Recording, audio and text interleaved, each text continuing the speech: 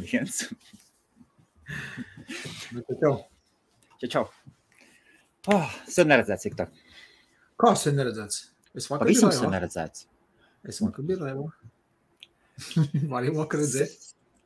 Varēju redzēt. Mēs arī bijām laivā ar Kasparu. Tu arī mūs varēja redzēt. Aizgājām pusminūti pirms tevis. Es beidzu savu laivu, domāju, moškīt pie jums crashīnu uztaisīt. Nē, labi.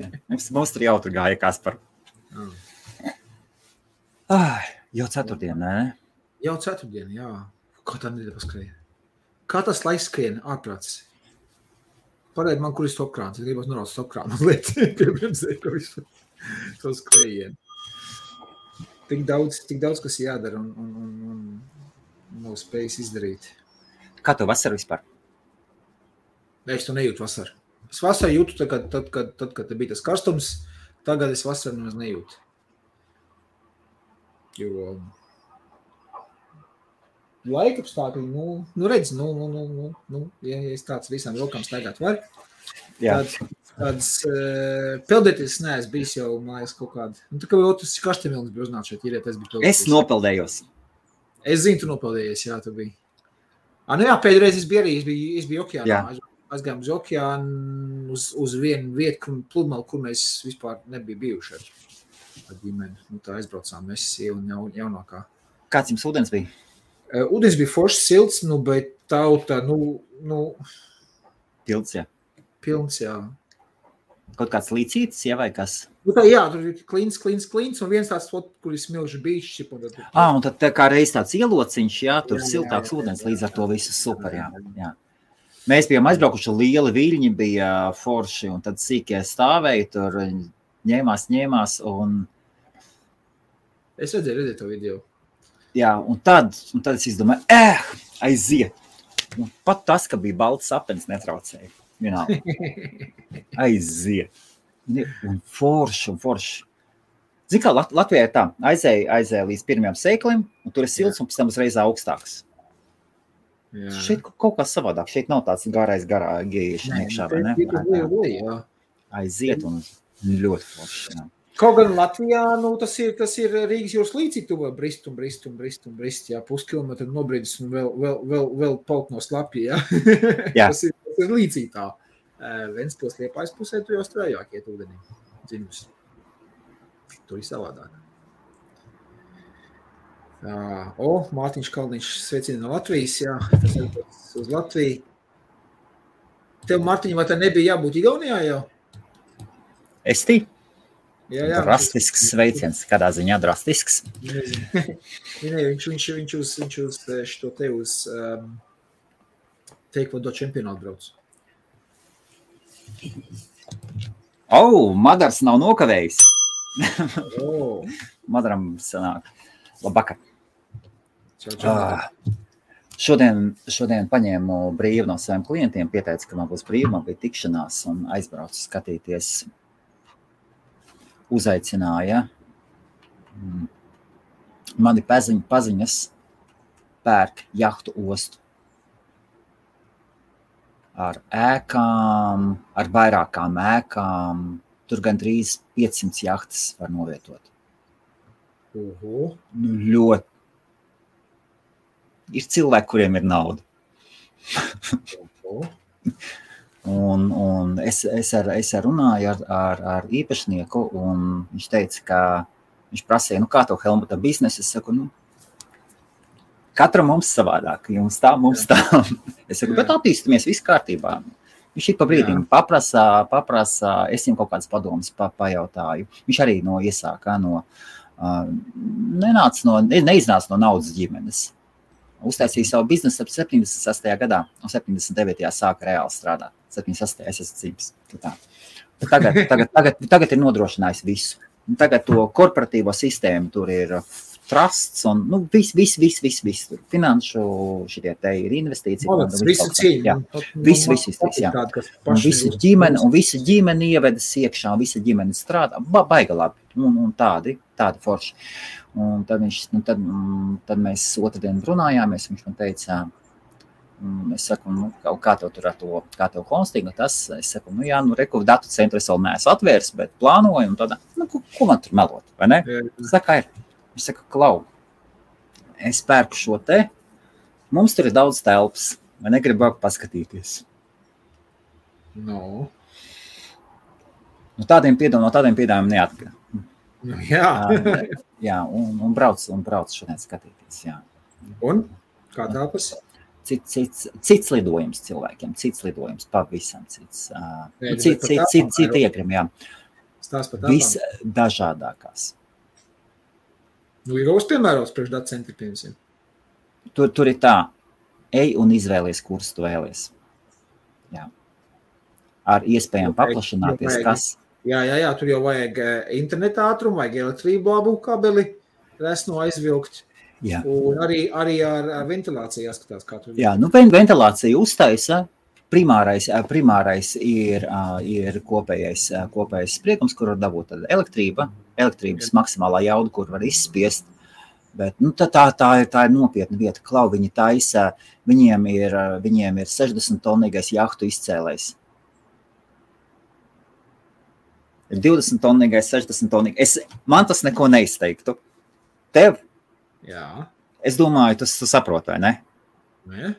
Tur cilvēki strādā, tur viņi jahtas pārtaisa, viņam kontrakti ir un arī ir speciāls darbnīcas, kur aizsardzības ministrijas kaut kādus jūras spēku kaut kādus tādus agregātus ved, tad speciāls birojs iztaisīts uzreiz, tad valdība grib savu cilvēku, kas visu novērt. Tādas lietas. Tur nopietni biznesu pirka. Vienkārši,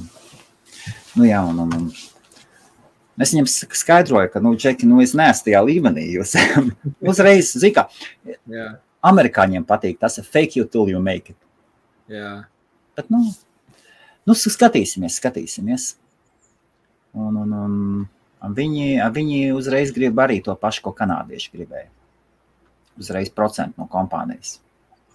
Gandrīz līdz visai kompānijai. Uzreiz. Jā, bez šaubām. Bet vienoties par īri no viņiem, ilgtermiņa ir noslēgt līgumus gadiem 10 minimums. Ilgtermiņa īres nav vajadzīgs. Ilgtermiņa to pēc tam, tur viss, tik ilgtermiņa nav vajadzīgs. Ilgtermiņa īre, manā gadījumā varbūt sāpīgāka nekā viņiem. Jā. Jo, ja es esmu piesiets pie 10 gadiem, viņi jau nekur nepazudīs. Viņam tās telpas ir šitā te. Tas, ka viņiem datu centrs potenciāli, ja būs, viņiem ir forši tas, ka nevis to aizbrauc un sāc par savu runāt uzreiz. Es šitāds tāds. Zin, plus aizbrauc pie ziloņu un bet aizbrauc un paklausies, kāpēc tev vispār uzaicina? Vai ne? Tāpēc, ka jāsaprot, kāpēc. Un tur ir daži potenciāli viņiem, kur viņi redz savu izdevību. Un tad viena lieta, ja es taisu datu centru, viņiem ir diezgan ļoti nozīmīgas elektrības izdevumi. Un ja ir datu centrs, viņi iepērk elektrību. Tas nozīmē, ka viņi varēs runāt par zemāku elektrības iepirkšanas cenu. Jā, jau lielāk elektrības patēriņš ir, jā. Un no tā arī viņiem pašiem arī priekšjahtām atliks labāk elektrības. Tur gandrīz, tur ir katrai jahtai ir savs elektrības, tas tur. Jā. Skatīgais. Tur ir divas galvenās ēkas. Tas ir ofisi, tur ir sporta klubs bijis ar skvoši, šitiem vecais, un tad bez šām saimniecības ēkas, liels veikals, laivu veikals, motora tādas lietas. Jā, tur cepurnos vispār, ka tu redzi, ka pasaulē ir tāda nauda.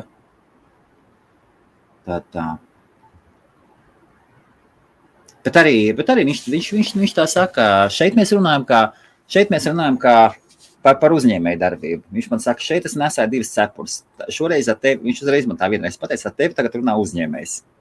Lai Helmuts tur neaizdomā, ka tur kaut kas. Tad mākoņi atvērušies un pēkšņi saules priekšā smilšu kastē. Paskatīsimies. Es neesmu gatavs atdot vispār daļas. Es nevēlos atdot nevienu procentu no savas kompānijas. Nevienam. Viktor, nevienu. Nē, man arī kompānijas daļas viss ir ģimenei. Teiksim tā, jā. Arī. Jā.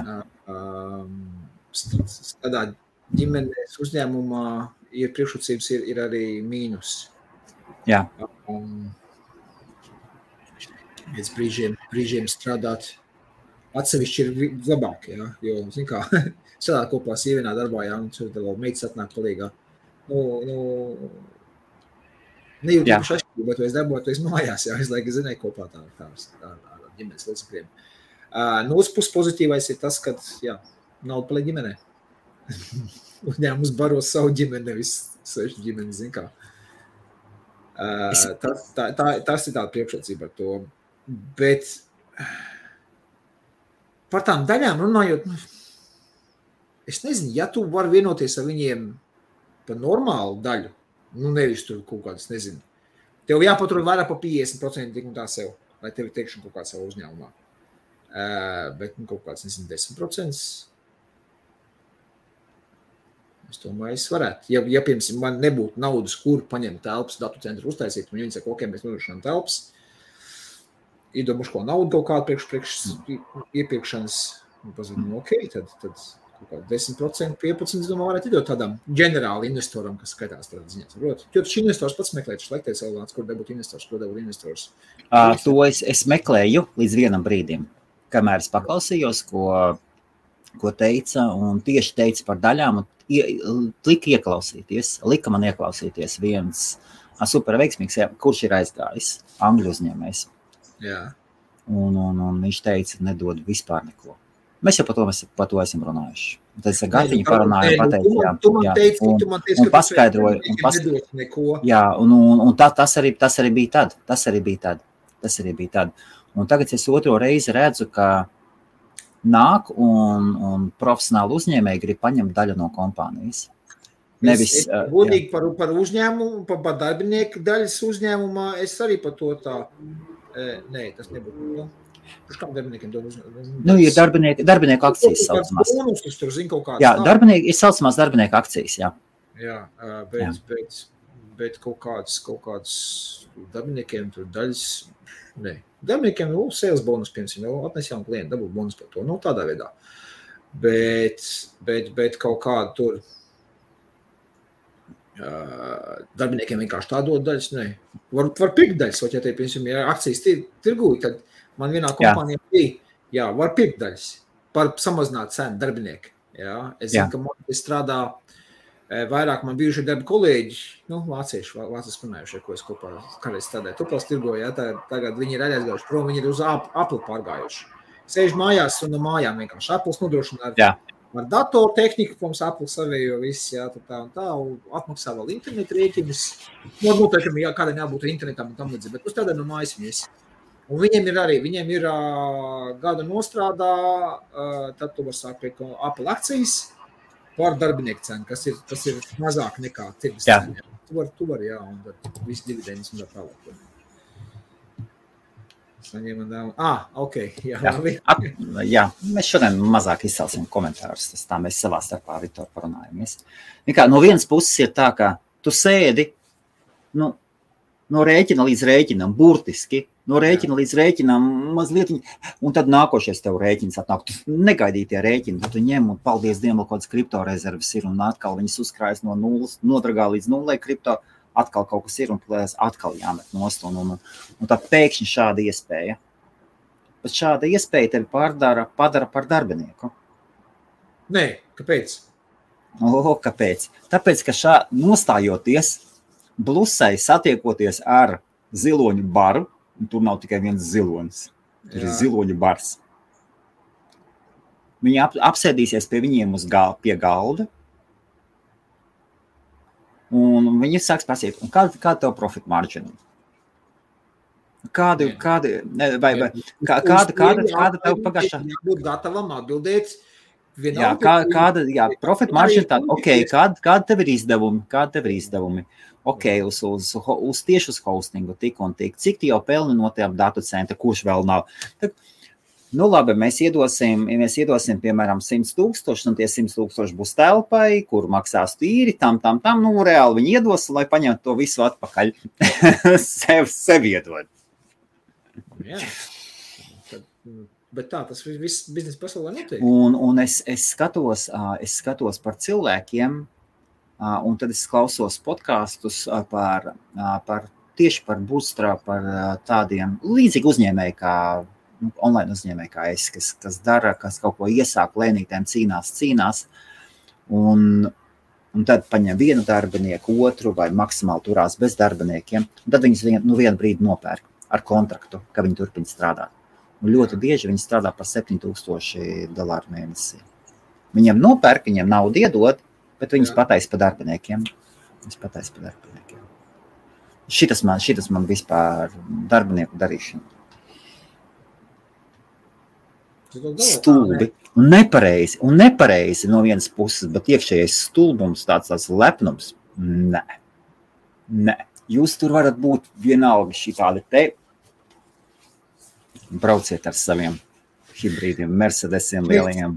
Bet, Helmuts,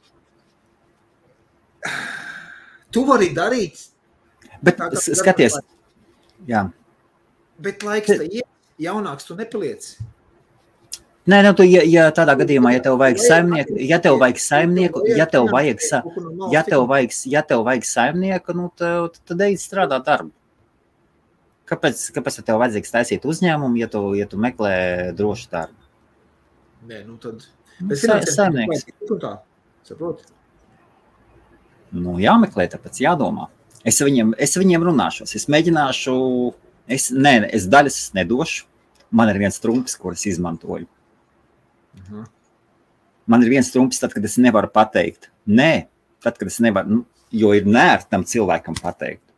Jā. Viņi taču profesionāli uzņēmēji ir. Un es viņam saku, ka viens no maniem potenciāliem klientiem ir pieaugušo industrija. Vai jūs būtu gatavi? Jā. Uzreiz. Tā ir vardīte, ļoti garšīga, bet kuru nevar norīt lielākā daļa. Jā. Man nav neviens klients pieaugušo industrijai. Potenciāli man var būt.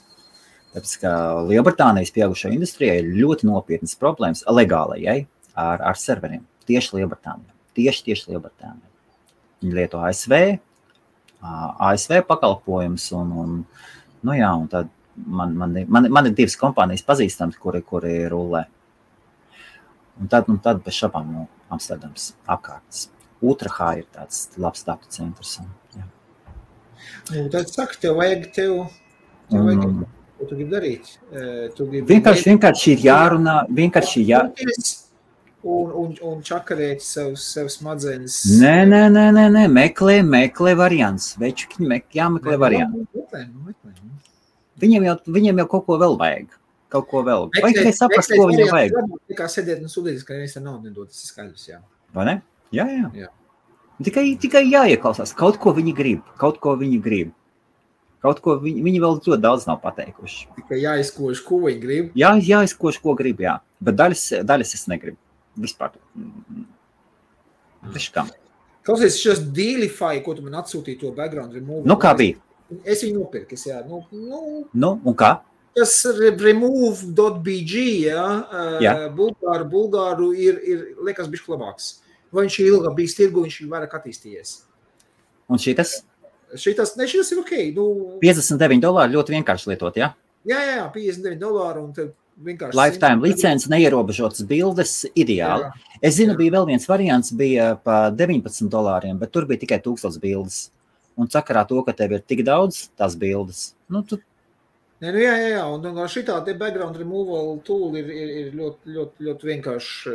Es tādu pats pastījos, un es sāku pats atgriežos pie savu bilžu fotografēšanas, tādu kombinēšanu. Tā ir tās kombinācijas. Jā. Es saku vienkārši salīdzinot ar to Bulgāru to saiti, jā, bišķi ir atpalicis. Bulgāriem to foršiņš to noņem to background, un pielikt background, viņi piedāvājas tāds variants. Jā. Nu, gan jau viņi attīstīs. Šos lifetime deals parasti taisa ir 2 iemesli.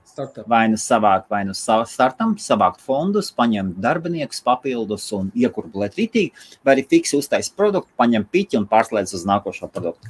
Tad ir laimes jautājums. Nekas saka, viens pasauli. Es sen neesmu viens. Sen. Man ir komanda, man ir darbinieki. Reāli man ir darbinieki. Man ir 3 pilna laika darbinieki, 1 puslaika darbinieks, grāmatvedību 2 cilvēki dara. Es neesmu viens. Es atkal matus audzēšu. Kur? Šeit vai šeit? Atceries, tev bija pagājušā nedēļa vai aizpagājušā nedēļa, tev bija tā Aiva tur. Jā. Jau saldēšana tu to. Jā. Atnāc tev tā pudelīt. Jā, es taču viņai tur pateicu, es būtu izmēģinājumu trusīt, zin kā, man jau Matis čindā, tu paliek, zin kā, te, zin kā, jā, atnāc. Ko tev šitādi pudeli atgādīja? Man atgādīja... Davidov kaut kāds vai, jā. Cintars, jā. Laika vecieši tie kantāni obikuloni, jā, zin, pasties, attais vaļā, vienkārši kakliņš, jā, zin tās. Jā. Nu, atnāc tāds toniks man, es jau vakar pamēģināju šodien, jau viņš 2 reizes dienā jāsmerē ir. Jau aug?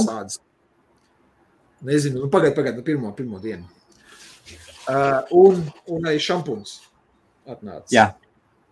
Es viņai pateicu, saklausies, es taisīšu šito visu testu publisku. Tātad, ja rezultāti būs produktiem, tad... čau, jā. Tad būs labs kabum, jā. Ja rezultāti nebūs, un tad būs liels, zin kā, es jau īsti neticinu produktiem visiem, zin kā, bet, es tā jau pēc, pamēģināsim. Jā. Pastīsimies, kas sanāks. Tad vakar es uztaisīju jau pirmo video, savā manā YouTube kanālā ir, manā personīgajā.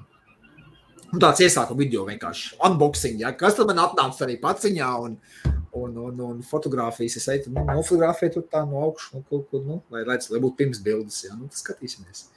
Es domāju, pēc nedēļām 2 varas uzstāt vienu tādu viduspunkts, ja it kā jau šitas te ir 60 ml pudeli tādi, jā? Jā.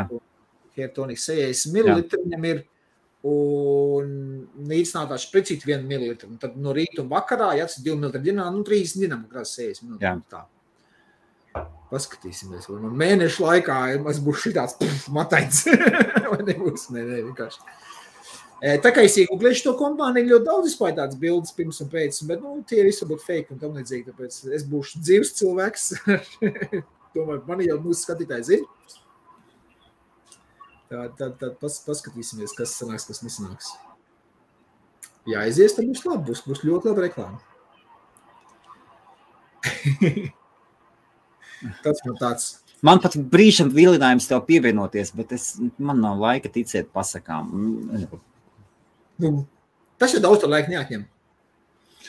Es tikai tīri intereses pēc, un tīri man krīt, labi ir, zin kā, man jau vēl tas teiciens, ka sūnas uz dimantiem neaug, ja? ir tāda dzeja un tāda interesanta Richard Kiplingam, man liekas, bija dzeja. Man liekas, tas bija no Kiplinga dzejas, un ir lietas, kas mūžīgi atkārtojas, un tas, ka muļķis apdeguši pirkstu liks atpakaļ ugunī. Jā, varbūt arī. Es vienkārši tirtājos, nekādus tās matu izpiešanas aizsargt palīgi līdzekļus neesmu lietojis. Es zinu, ka viņi ļoti daudz tirgojas visādi un dažādi, un viss saka, viņiem pats labākais. Jā. Bet, Rekur ir. Viktor, kur var sekot tev līdzi uzreiz? Aiziet! Man pašam ir jāatver YouTube ir vaļā. YouTube, un pagauni, es iemetīšu vienkārši savu vārdu uzvārdu, ko viņš man pateiks. Viktors Belasiks IBF? Nē, IBF tas nav. Jā, vienkārši Viktors, pagaidi, es tā parādīšu, tu tās palīdšu screen. Šeit screen, kā atrast.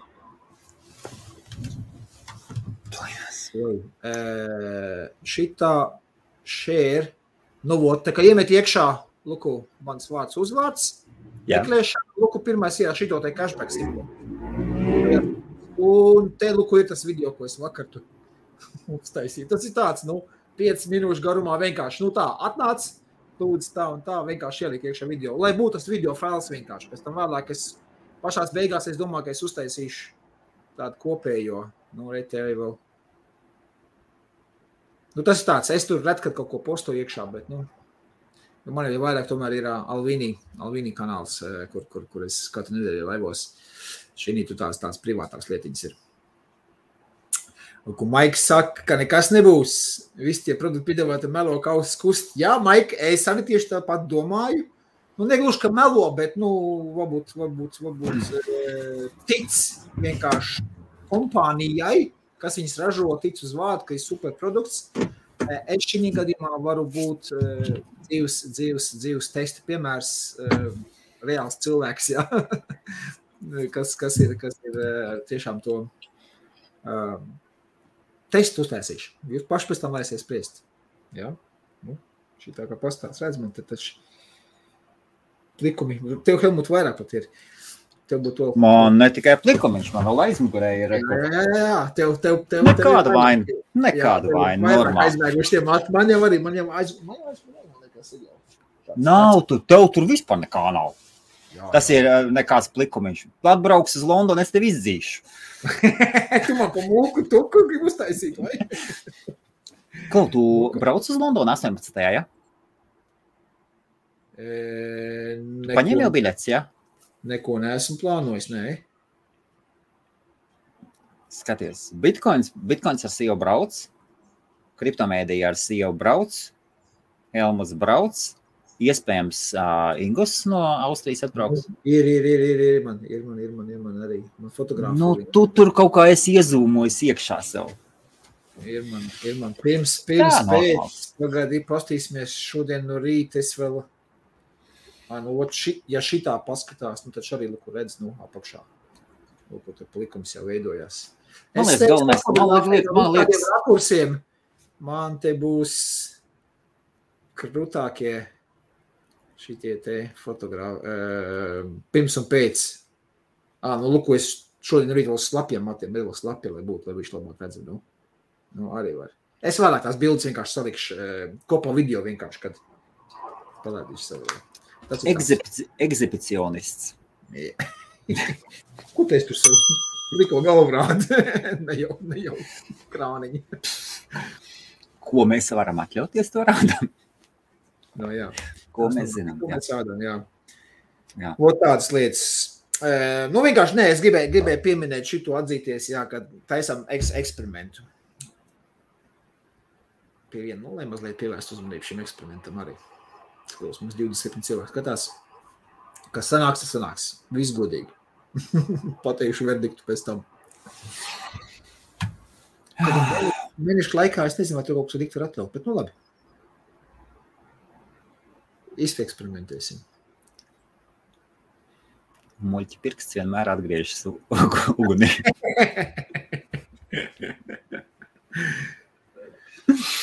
Vēl tādas lietas. Uzņēmējdarbībā, kā gāja šitā nedēļa, arī busy.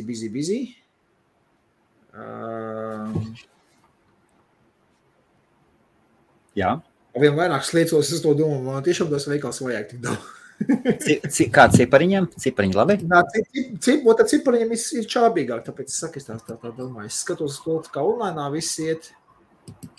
Jāpaskatās, kā man tur ar cipariņiem. Vienā vietā ir ok, bet pārējā vietā tie trakie, tie daudzie pasūtījumi ir apstājušies, tur dažas dienas tur apstājās viss. Jā? Jā. Es plānoju jebkurā gadījumā ir labākais mēnesis nekā jebkad ir bijis. Viennozīmīgi, jā. Jā, es iešu iekšā manos ciparos, pastīsimies, salīdzināsim. Es zinu, ka man oktobrī nāk ārā noteikti skaits ar naudiņu, novembrī nāks noteikti skaits ar naudiņu, ja nekas nemainās, un oktobrī uz to balstoties es ņemu sev developeru.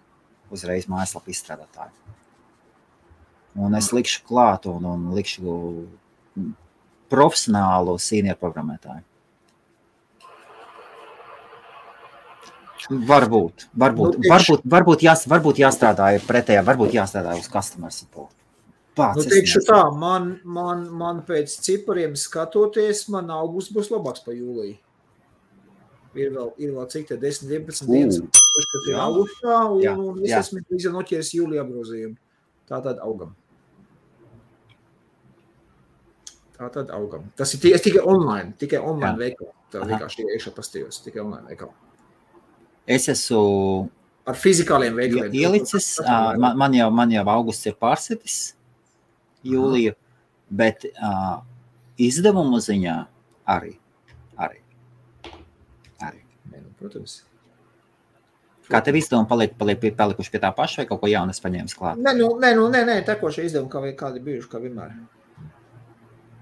Tāpat arī visi šitie, nodokļu izdevumiem tu neaizbēgs. Es skatos, man ir 20,000 šī gadā tikai par online veikalu 20,000 esmu samaksājis tikai PVN-ā.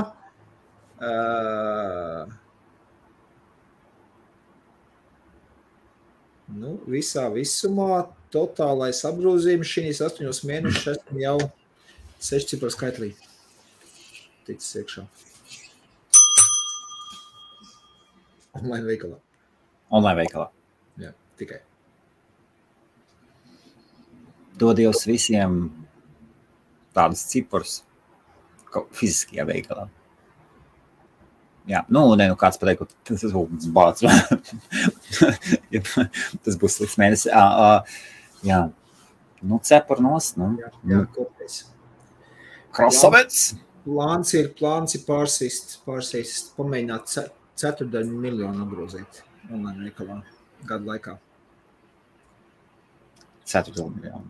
Jā, gribās uzspiest. Jā, gribās. Var vēl paspēt reāli izspiest ar šādiem cipariem, ar šo izaugsmu var, jā, mierīgi. Ja palaist salt switch kārtīgi, tie man iedos pēgo. Būs. Es plānoju pacelt apsumu un visur cenas uz man atsūtīja linku, tagad beidzot kā es varu izdarīt. Es pacelšu visu uz $12. Es visur celšu augšā cenas, visu. $4 gadā, klausies, tas jau smieku. 12. Nav tas smieklīgi. Es eju pēc sākotnējiem lietotājiem. Viktoru, es eju pēc sākotnējiem lietotājiem. Zini, piemēram, žurnālus, tie, kas paraksta žurnālus. Es esmu dzirdējis statistiku, lai dabūtu cilvēku, kas parakstās abonementu.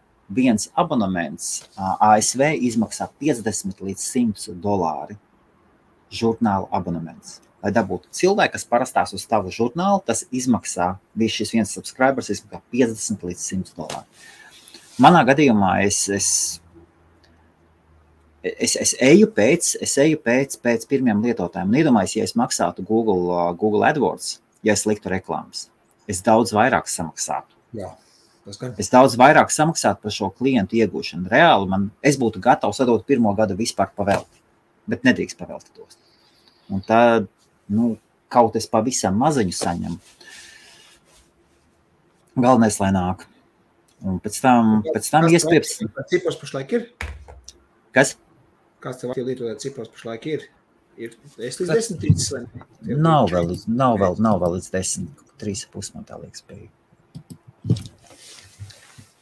Lēnītēm iet, paskatīsimies. Jo pēc pastīs, cik vispār man ir? 3,771. Toreiz, man ir švakāk, man ir 1,6 tūkstoši lietotāji tikai. 3,771 tie ir aktīvi, ja? Un 739 ir dzēsti. Jā. Man online veikalā, es to pastos... Tur arī duplikāti ir. 1,6 tūkstoši, kas reģistrējušies, atvērš no kontus. Jā. Totāli pasūtījumi ir 5,7. Total sales ir 228. Jā. Tas ir kopš veikala vispār. Es sāku šo tirgot online veikalu. Un cilvēki online pašlaik 73, bet es domāju, ka tie ir boti kaut kādi, kas tur staigā.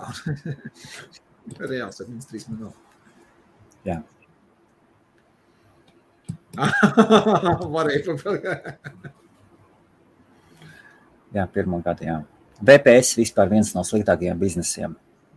Hostinga biznesā es esmu ievērojis, ka VPS ir viens no sliktākajiem produktiem, kurus piedāvāt klientiem. Ir diezgan čakarīgs, dārgs, ir VPS jāapkalpo tikai paši profesionālākie speciālisti. VPS klienti ir arī VPS ņem uz mēnesi, uz 2 mēneši, un tad nemaksā, un es sēžu un gaidu, un es neatslēdzu,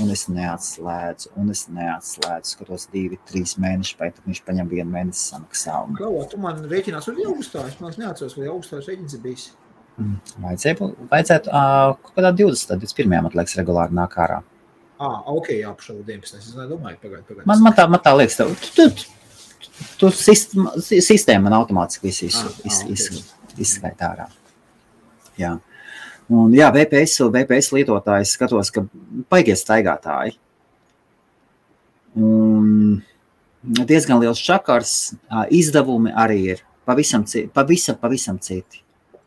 Un ar VPS-iem es pat potenciāli, es domāju, VPS es gribētu atstāt tikai esošiem klientiem. Jauniem klientiem es pat VPS pat pievadāvāt negribu. Es jau pateikt, vai nu jums share clouds, vai nu ņemā dedicate.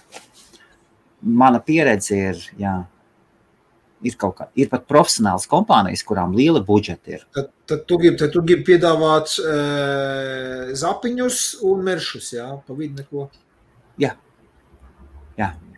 Tas nav, ir zapiņš un Mercedes uz vienu vakaru. Es gribu zapiņu un Mercedes, bet Mercedes es negribu uz vienu vakaru dot. Pēc tam viņš jātīri, jāiet viņam pakaļ, viņš ir jāmeklē, vai jūs turpināsiet lietot vai nelietot, viņi vienkārši nometē, tas Mercedes stāv nelietots. Kas tad dedicated ir Tesla tādā gadījumā vai kas? Nē, dedicated ir viss, tad, kad kompānija vai uzņēmējs paņem dedicated serveru, ja dedicated servers strādā, tad viss, viņš viņu nemainīs pēc mēneša, pēc 2 mēneši. Viss strādā uzreiz, taču redz un dara savu darbu. VPS ļoti bieži izmanto kaut kādiem lielākoties mazākiem produktiem, vai arī tad, kad ir diezgan aprobežots tad, kad ļoti iet pēc budžeta. Un tad, kad cilvēks iet ļoti pēc budžeta, viņš vienmēr salīdzinās. Šogad es lietoju šo VPS, paskatos, Black Friday iznāca šitas deals, pārlekšu atpakaļ uz otru. Un tur nekā slikta nav. Viņš vienkārši bez šaubām viņš ir rūpējās. Dedicated serveru spērk mazliet savādāk. Bet tas ir, jā. Ko Andrejs te raksts pasaki laicīgi. Andrej, jūsu komentārs ir nevietā. Ir esošs klients jau, Andrej. Viss ir kārtībā. Esošiem klientiem viss ir kārtībā. Un plus mans VPS administrators ir mazliet palēns. Man dārgi sanāk apkalpot VPS. Tā visa sistēma ir jāautonomizē un softi paliek arvien dārgāk, un tās cenas rauj uz augšu. Es skatīšos. Es pats pārlikšu, es outlivdu to reklāmas dēli, es pārlikšu uz VPS. Es sākšu gatavot viņu tirgošanai. Kur viņš tāds stāv uz share? Cloud? Jā. Tagad ir aiztaisīts ciet, jau nedēļu ciet. Aleksandrs man mazliet viņš ir ielikt citā darbā, viņš ir citu darbu dara, un man outlets tagad nedēļu jau stāv ciet. Es jau esmu tā backups sagatavot, visi ieliet, un mājaslapa, kurai Aleks rankings ir zem 70,000 stāv ciet nedēļu. Labi, lai viņi stāv. Nav stresa limited. Tas ir slikti. Tas ir ļoti slikti. Tas ir ļoti slikti. Manā gadījumā tas ir ļoti slikti. Es tev pilnībā piekrītu. Un Aleksandrs to zina. Tu nevari datbāzi tādu uzmest uz kaut kādu 20 serveris? Nē, es varu attaisīt vaļā viņu atpakaļ uzlikt. Bet ja jau es esmu nobriedis viņu pārlikt, tad es viņu aizveru un viss. Indieši pagaidīs nekas. Ko es tagad izdarīšu? Viss ir sagatavots. Aleksandram ir jāsagatavo man VPS. Arī viss ir. Direct admin licenci ir nopirkta, viss ir sagatavots. Tikai Aleksandram jāizdara savs darbs. Bet Aleksandrs ir iestidzis mazliet citā darbā. Tad, kad speciālists dara, tad, un ar VPS-iem ir tā lieta, ka, ar tādiem lietām. Speciālisti maksā naudu. Jā. Speciālisti maksā naudu, un cik es varu, es domāju, varbūt vajadzētu tā vietā, lai programmētāji ņemt. Man interesē Tadžikistānu. Man ļoti interesē Tadžikistānu. Ko tu Tadžikistānu darīt? Tur ir Google izstrādātāja komanda, tur ir alga ir $100 mēnesī. Tur mēs atnāks talibāņi un... Nē, beidz. Kāda Talibāna? Tur Tadžikistāna. Tu jauc mazliet. Tadžikistāna robežējas ar Afganistānu. Tu domā, talibāņi tādā sēdēs tur savā Afganistānā, un viņus uzvaras viņi pašu laikiem, viņiem jāiet tālāk. Loģiski, ka viņi sēdēs tur. Tur taču ir karojuši un karo. Tur ir intereses beidz. Karš bija, tur tie reāli tie karotāji. Veco zēna 200 gadi atpakaļ pa Afganistānu Britu karavīri jau staigāja. Zinu, jā. Afganistānā ir Krievijas intereses, ir Lielbritānijas intereses, Francijas intereses, ASV intereses, visu valstu intereses. Ķīnas intereses. Ķīnieši vēl droši vien ir piepirdušies arī klāt, tas ir vispār. Tur Ķīna tagad ļoti spēcīgi pārņem kontroli. Nabagā šitie te, nabaga Afgāni. Žēl, ko tu izdarīsi? Rūpēsies par sevi. Pēc pāris nedēļu laikā atdot valsti. Es nemaz nesakoju līdzi. 20 gadus amerikāņi centās tur ieviest demokrātiju. Un pāris nedēļu laikā talibāņi paņēma visu. Ar visu amerikāņu atstāto tehniku. Saprot, viņi tā reģionā ir pat krūtākā armija, talibāņu armija. Viņiem tur ir limušīnas, ir helikopteri, taču atstāja afgāņu armijai, kura visu atdeva talibāņiem. Viņi nemāka viņam apieties ar tiem helikopteriem, nemāka lidināties, bet viņiem ir munīcija tur. Es saku, tā paša laika ir reģionā viena no krūtākajām, viss tehnoloģiski attīstītākajām armijām. Tehnoloģijas tur ir, tas amerikāņiem palikuši, bet viņi māk izmantot. Nē, es nezinu, jā, tā ir cita runa, bet nu. Un ja māk te jautājums, kurš viņus apmācījis? Apmācīja afgāņu armiju paši amerikāņi, viņš pirms došanās prom, pirms izvākšanās ārā, viņš tur apmācīja tos afgāņus. Atceries, un muļķa pirksts vienmēr atgriezīsies ugunī. Jā. Amerikāņi tas tā ir pirmā reize. Nē. Un viņi ir muļķi, viņi nav muļķi. Un ja viņi nav muļķi, un ja viņiem atkārtojas, ja viņi joprojām atkārtojas viens un tas pats, 2., 3., 4., 5. reizi, tad jāsāk skatīties, ka tas tiek darīts apzināti. Tad tas ir viss tur. Tikai... Jā, man tēvs pareizi teica, tu vari iekarot valsti, bet tu nevar iekarot nāciju.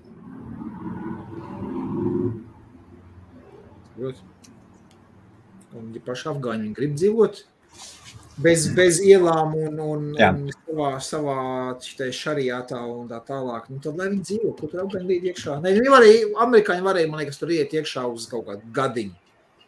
Nolīdzināt visus, atrast to Bin Lādenu un mirs mājās un visi tikas mājās, lai afgāņi paši taisa savu dzīves iekārt, kā viņi grib. Bet 20 gadus nosēdēt tur $2 triljonu vēlāk, 20 gadu vēlāk, jāga. Bet labi. Ne mums par politiku ir šis raidījums. Kur ir, ko darīšu, kad iet atvaļinājumā. Mana cloud support, mana marketinga meitene Maniša tagad ir aizgājusi. Viņa paņēma nedēļu brīvu, viņai vecētiņš liekas uz gultas, uz pēdējās gultas. Jā. Un pāriem darbiniekiem ir pateikts, ka jūs piesakiet kādu, un tad mēs piesaksim viens otru, un tad Helmuts vairāk strādās. Un Aleksandra atvaļinājums, tāda nemaz nav. Tas ir līmenis un pozīcija, kur atvaļinājums kā tāds, tad tu automātiski piesaki, viņš bija aizbraucis, viņš pateica, tagad es braukšu uz 3 dienām. Uz Kaukāzu vai kuriem. Okay, labi. 3 dienas. Toreiz atceries, Viktor, ar tev bija? Jā. Aleksandrs ir, jā. Ja ir nepieciešams, bez šābām pieķersimies un paši izdarīsim. Tā, ja var pagaidīt tad. Tās ir tādas. Nu jā, var sekot, jā, par šitām lietām, un interesanti, ka tev vēlas iegādāties, un es saprotu, ka es arī gribu iegādāties kompānijas. Es arī gribu. Tas piedāvājums bija pirms Covid krīzēm, vai gribēju pirkt no veikals? Nu, paņemt 10% no tā kādas kompānijas, no kādas jaunas tech kompānijas. Iedot naudiņas un paņemt 10%. Nu, priekš tam tev jāuzaudzē ir.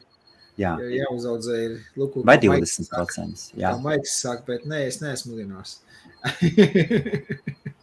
Varbūt rodot tāds iespējas, bet es neesmu. Viktor? Nu? Tiešām? Kāpēc man ir tukšs?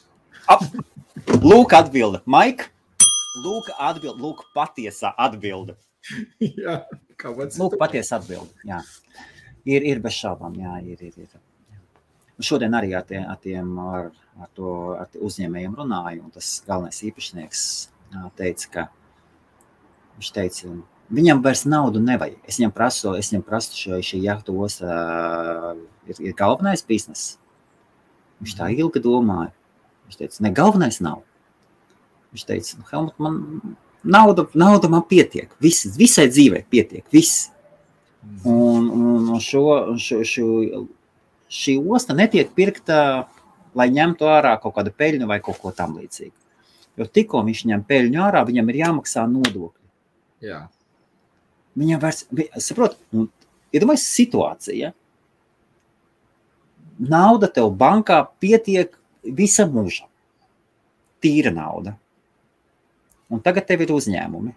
Vairāki. Daudz. Un tagad tu tikai attīsti, lai visai ģimene augu, ģimene kupla. Lai visi strādā, visi darās, visi strādā. Visiem vajag. Jā.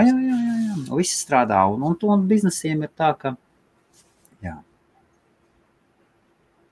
Nu, bet ja viņš 79. gadā, 76. tu teici, ir atpēc uzņēmumu, nu, tad ja viņš jau pensijas vecumam tā ir tuvojās. Jā.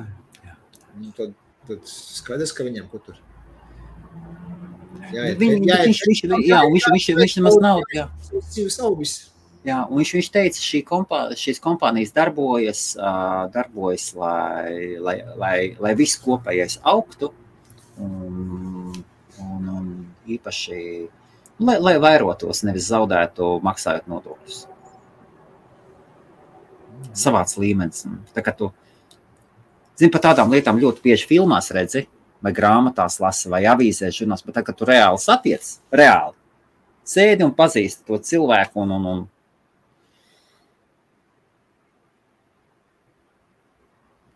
jā. Pavisam cits sajūta.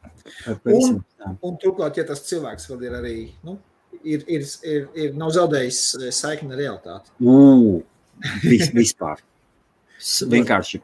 Citi tādi, kuriem aizsaka. Jā. Paliek tāds nobīstisks un tā tālāk, un domā, ka viņi pārāk par visiem pārējiem. Ja? Tā ir vienība, bet tas man patīk tādi cilvēki, kas ir paši izauguši un nav zaudējuši saikni realitāti. Viņš uz Londonas universitāti iet bieži lektors ir par biznesa lasa lekcijas.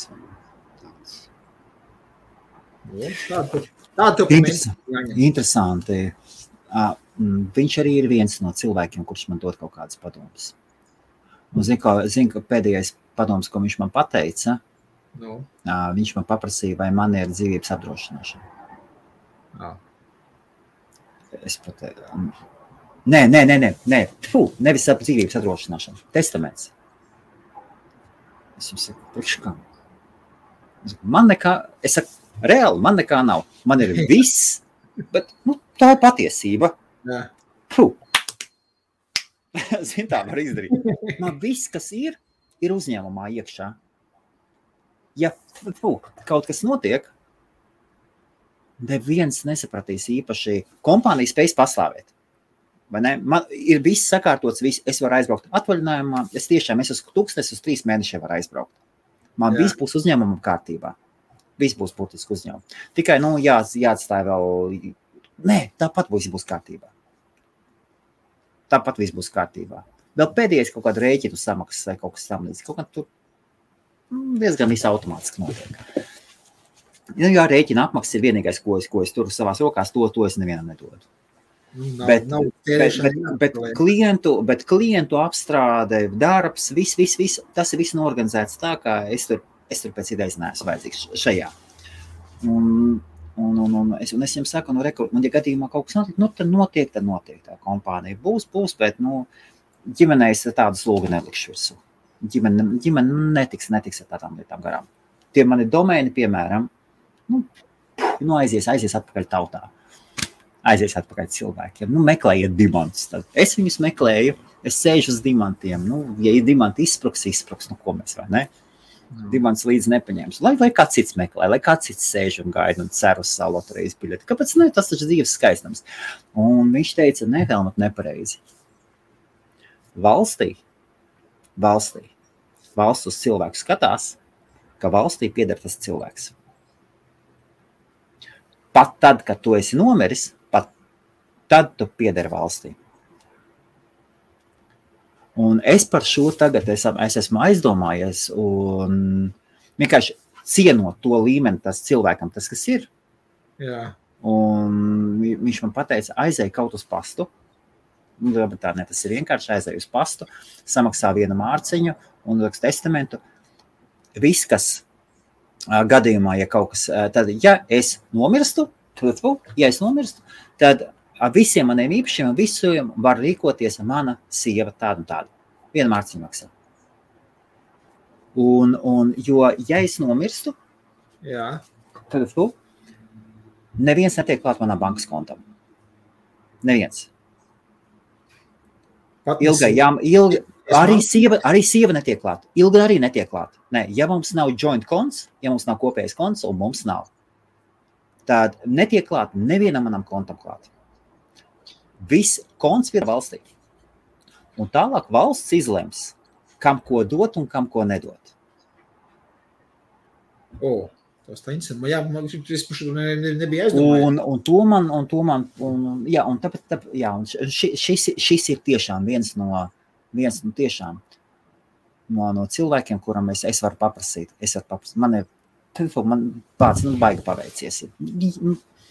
Tas ir, un arī skatītājiem, ejiet un networkojiet, un caur 1000 cilvēkiem, kurus jūs iepazīsiet, jūs vienu tādu varbūt sapazīsiet.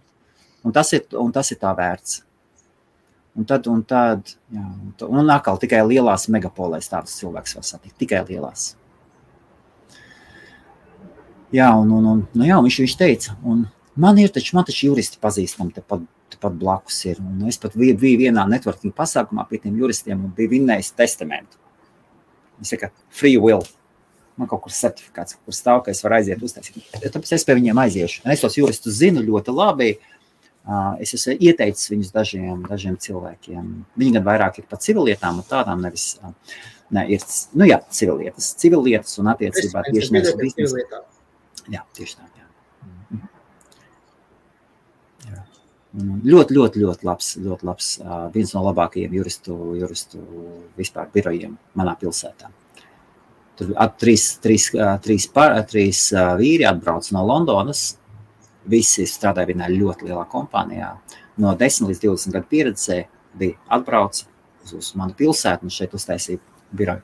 Man bija kaimiņos, viņi iesāka man kaimiņos, man tepat blakus kaimiņos bija, un tad viņi aizgāja un izīrēja.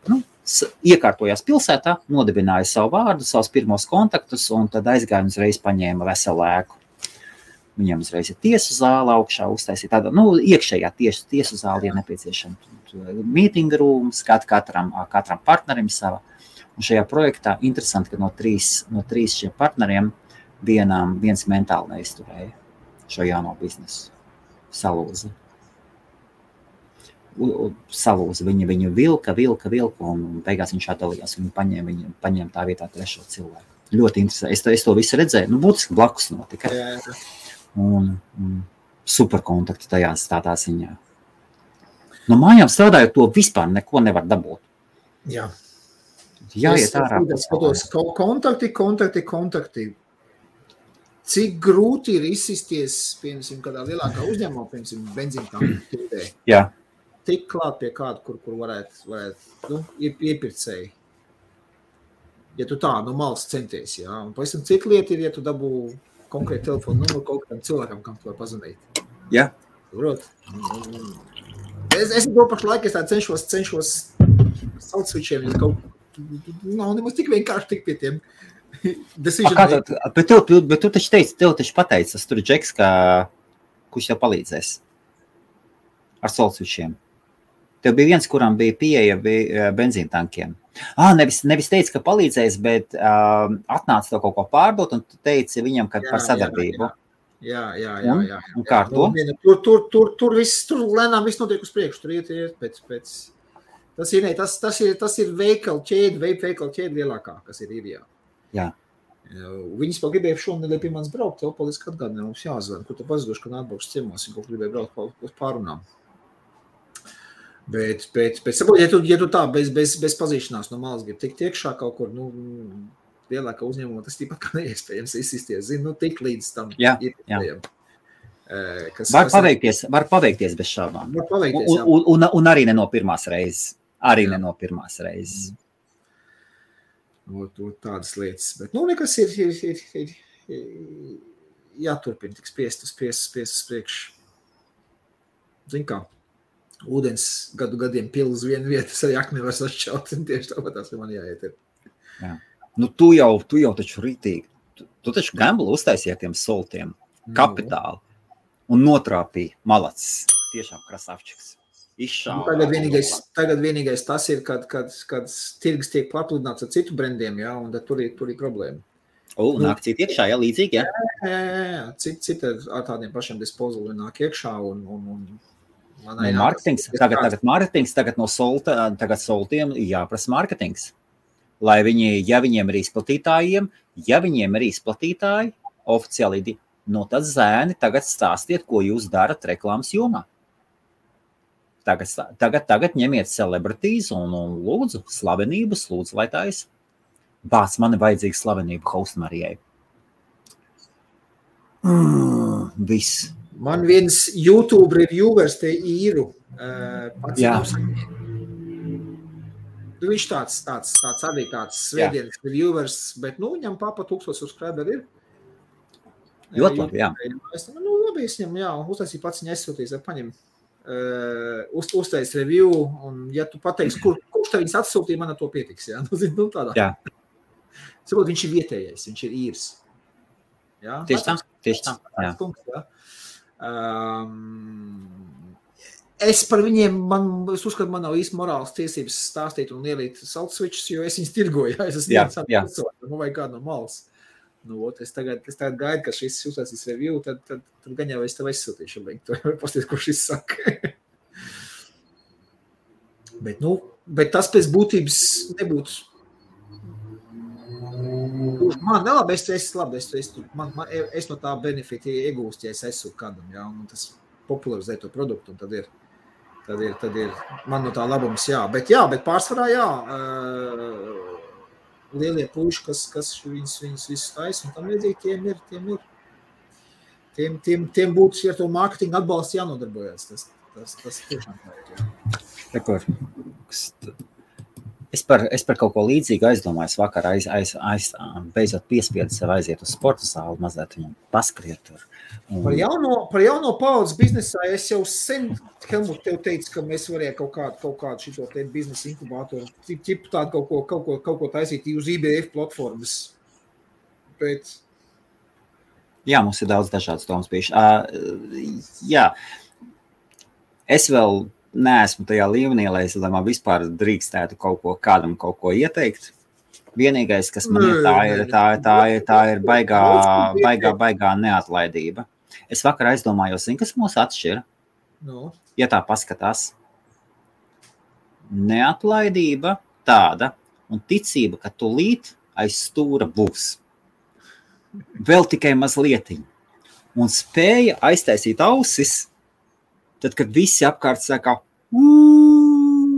Jā. Kurš tu trakai? Ko tu dari? Man jau no 14 gadu vecuma jau stāstīja Helmutu, ko tu mums ģimenē neviens nav bijis uzņēmējs. Visiem nekad nekur nav uzņēmējiem gājis, jau salika galvā.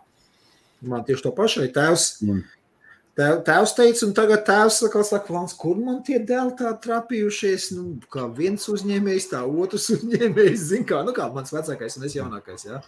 Jā, vecākais dēls un jaunākais dēls. Nu tā, bet nu kā, jā, es teicu, bet es padomāju, ir kaut kāds iekšā kaut kas tāds, ka... Katram tas dzinuls ir savs. Katram ir savu motivāciju, saprot. Katram ir savu. Savējo es zinu. Kas? Es ļoti labi atceros, kā tas bija cept kartupeļus pannā uz ūdens, jo nauda vienkārši pat pašiem lētākiem taukiem nepatīk. Jā? Nauda bija kartupeļiem un paniņām, jo kefijas bija parādi dārgs. Nu tad ej strādāt. Lūk, tev atrisinās tavu problēmu. Visi, tu un tava sieva strādā. Darbi nebija. Kurā gadā? 90. gadi, tas bija 90. Labi, Viktor, labi, tas ir 90. gadi. Šodien, ja tu gribi ēst, tu un tava sieva abi strādā, un viss būs jums kārtībā. Nu, neaizraujieties ar bērnu taisīšanu, un tiešām, formula ir ļoti vienkārši. Jā. Tu strādā, tava sieva strādā, un tu neaizraujies ar bērnu taisīšanu. Vai nu viss būs bērnus un pārvērt to par biznesu, tā kā šeit ir jā.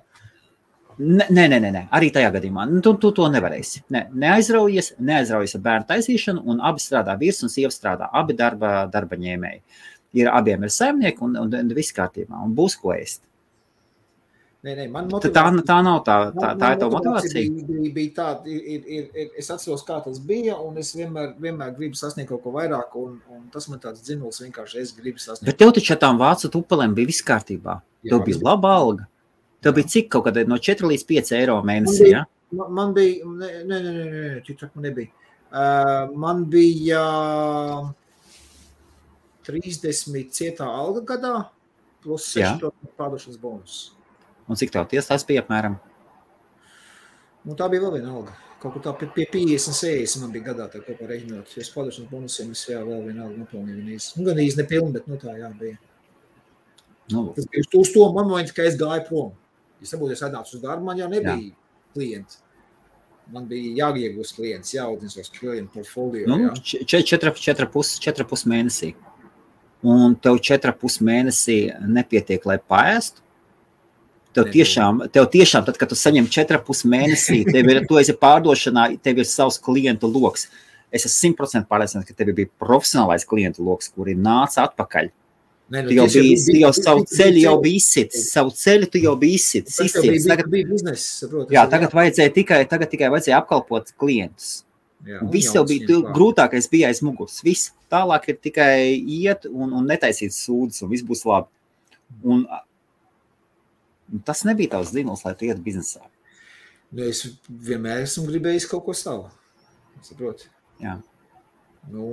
Tas timings bija ļoti labs ar veidu. Ļoti labs. Es tik nožēloju to, kad es neaizgāju ātrāk prom no darba. Neatradu veikalu vaļā fizikālo, es sāku online vienkārši tā. Jā, vajadzēja ātrāk man to izdarīt. Bet nebija, labi, viss, kas notiek, kā tam bija paredzēts. Zin kā parastās teiciens tāds ir, jā. Es sev to mierinu. Bet, vispār jā, pareizi ir. Jā, ja es būtu aizgājis ātrāk, varbūt es nedabūtu Limerikā to labo vietiņu, kur es dabūju. Jā. Viss kā ir. Būt es aizbraucis uz Vāciju, pirmais piedāvājums, ka man nāca, es nebūtu sievas saticis. Es reiz, it kā es zaudēju. Labi, Lienīta, lai man atvaino. Jā. Sievas nav tas resurs, kurš pasaulē trūkst. Nē, es vienkārši tā esmu domāju. Man jau bija piedāvājums uz Vāciju jau braukt, mācīties jau 2. kursa sākumā, kuru es neaizbraucis. Dēļ mīlestības, jā, kur man pēc tam pasūtīja pāris mēneši vēlāk. Mīlestība. Jā, mīlestība. Es aizbraucu beigās 3. Pēdējā kursa sākumā es aizbraucu uz Vāciju un sāku no nulles. Jā. Un taču manējie puiši, kas palika, pabeidza to Asības akadēmiju un tā tālāk. Tā kā es beidzu Vāciju, viņi jau bija jau pakāpies, jau krietni augstāk pakāpušies Anglos. Jā. Es tā brīžiem biju domājis, Vāns, es būtu bijis nevis leitnants, bet kapteinis, piemēram, jā, tagad, jā, nebūtu aizbraucis. Bet no otras puses, nebūtu es aizbraucis, nebūtu es vācu valodu iemācījies, nebūtu es pasauli izbraukājis pa brīvu, zin kā, plus man par to maksāja. Plus, zin kā, sieva atrada tur Vācijā. Sabot, dzīve sakārtojās. Tāpat sakārtojās. Jā. Man jau liekas, ka es visdrīzāk katram novēlētu būt veiksmīgam pašā sākumā. Jo agrāk, jo labāk. Veiksmi noķert pašā sākumā, lai tā nav kā vēlāk. Pašā sākumā un lai iziet cauri naudas kušķiem, ja nepieciešams, lai iet cauri mājkalpotājiem, narkotikām, ko mēs varam darīt, ja tāda tagad paudze ir, ja tā to dara, lai iet ātrāk iziet cauri un nostāties uz kājām. Es joprojām no rēķina līdz rēķinām, un man ik pa brīdim vilinājums ir, ka Helmutu ej un strādā. Helmutu ej un momentā viss būs kārtībā. Momentā viss. Nē, viss taču aug, viss ir kārtībā, viss ir kārtībā, nav stresa limited, rullē, tā kā tikai. Ļoti laba kustība izdarīja, ka es web operācijas apstādināju un aizgāju uz hostingu, pareizi novērtēt nišu, pārvērtēt, ieklausīties tirgu Es tas aiziet darbu, algot darbu strādā vienkārši. Pēc ko esmu sapratis, jo ilgāk es nodarbojos ar uzņēmumu, nebija dabīgi pats, jā, jo sliktāks darbinieks es būtu manam, piemēram, nākušiem darba devējiem. Jo man jau nebūtu slikts. Kāds tu slikts darbinieks? Tu būtu ļoti labs darbinieks. Tikai problēma tajā, ka tu zaudētu gadus visu, un pēc tam, jo tu vēlāk iesi biznesā iekšā, jo tev būs grūtāk, iespējams tev būtu grūtāk, un tas garais laiks ir vajadzīgs, lai kaut kādu pamatu sasniegtu. Taču pašā sākumā nekas nenotiek, varbūt tikai veipa biznesā. Pirmajos 6 mēnešos pārējais gaļas karbonādēm. No ūdenī ceptiem kartupeļiem uz gaļas karbonādēm, jā? Ja man nebūtu papildus klienti, es jau sen ķeķu būtu. Sen. Un viss papildus, es kurbulēju naudu iekšā biznesā pats. Un paļaujos uz augšu, ka ģimene arī izturēs līdz šim pārbaudījumam. Taisnība. Nav ko izrādīties lielākam nekā ir. Jā. Cik varam, izmantojam visu, ko varam. Bet galu galā šajā braucienā tu esi viens ar savu izturību. Paņemt un izturēt. Jā. Un ar tiem angļiem es viņiem piedāvāšu pakalpojumus. Viņiem kaut ko no manis vajag kapitāli kaut ko. Un man ir ko viņiem piedāvāt. Tad patur vēs prātu un saka, nē, man šī piedāvājums. Nē, to viņi zina. Es jau ieliku iekšā, es pateicu jau pieaugušo industriju. Jā. Jau es pateicu, ka es iešu, jā, un vecais tā. Vai viņiem nav, kas uz tiem serveriem tur ir, vai tur ir Tur ir savādāk, tur ir sievas, tur ir sievas. Vai tur ir mājaslaps, kas talīt? Viņa labai rokai vispār nekādas problēmas. Viņa labai rokai, viņa galvenajam dēlam, viņam vairāk dēlu. Galvenais dēls, viņa abi divi kopā, visu laiku abi divi kopā. Un tam vispār nekādas problēmas. Viņš saka, jā, ok, kas tur ir? Es saku, vai tur galvenais ir pazīst? Viņš saka, tur galvenais ir industrija pazīt. Es saku, lūk, tieši tāda mana pieredze. Lūk, tur tieši man ir pieredze. Un vienreiz gadā notiek Londonā notiek galvenās balvu pasniegšanas, privāts pasākums, kur Viktors ir bijis. Tāda visu izmājies. Kur Viktors un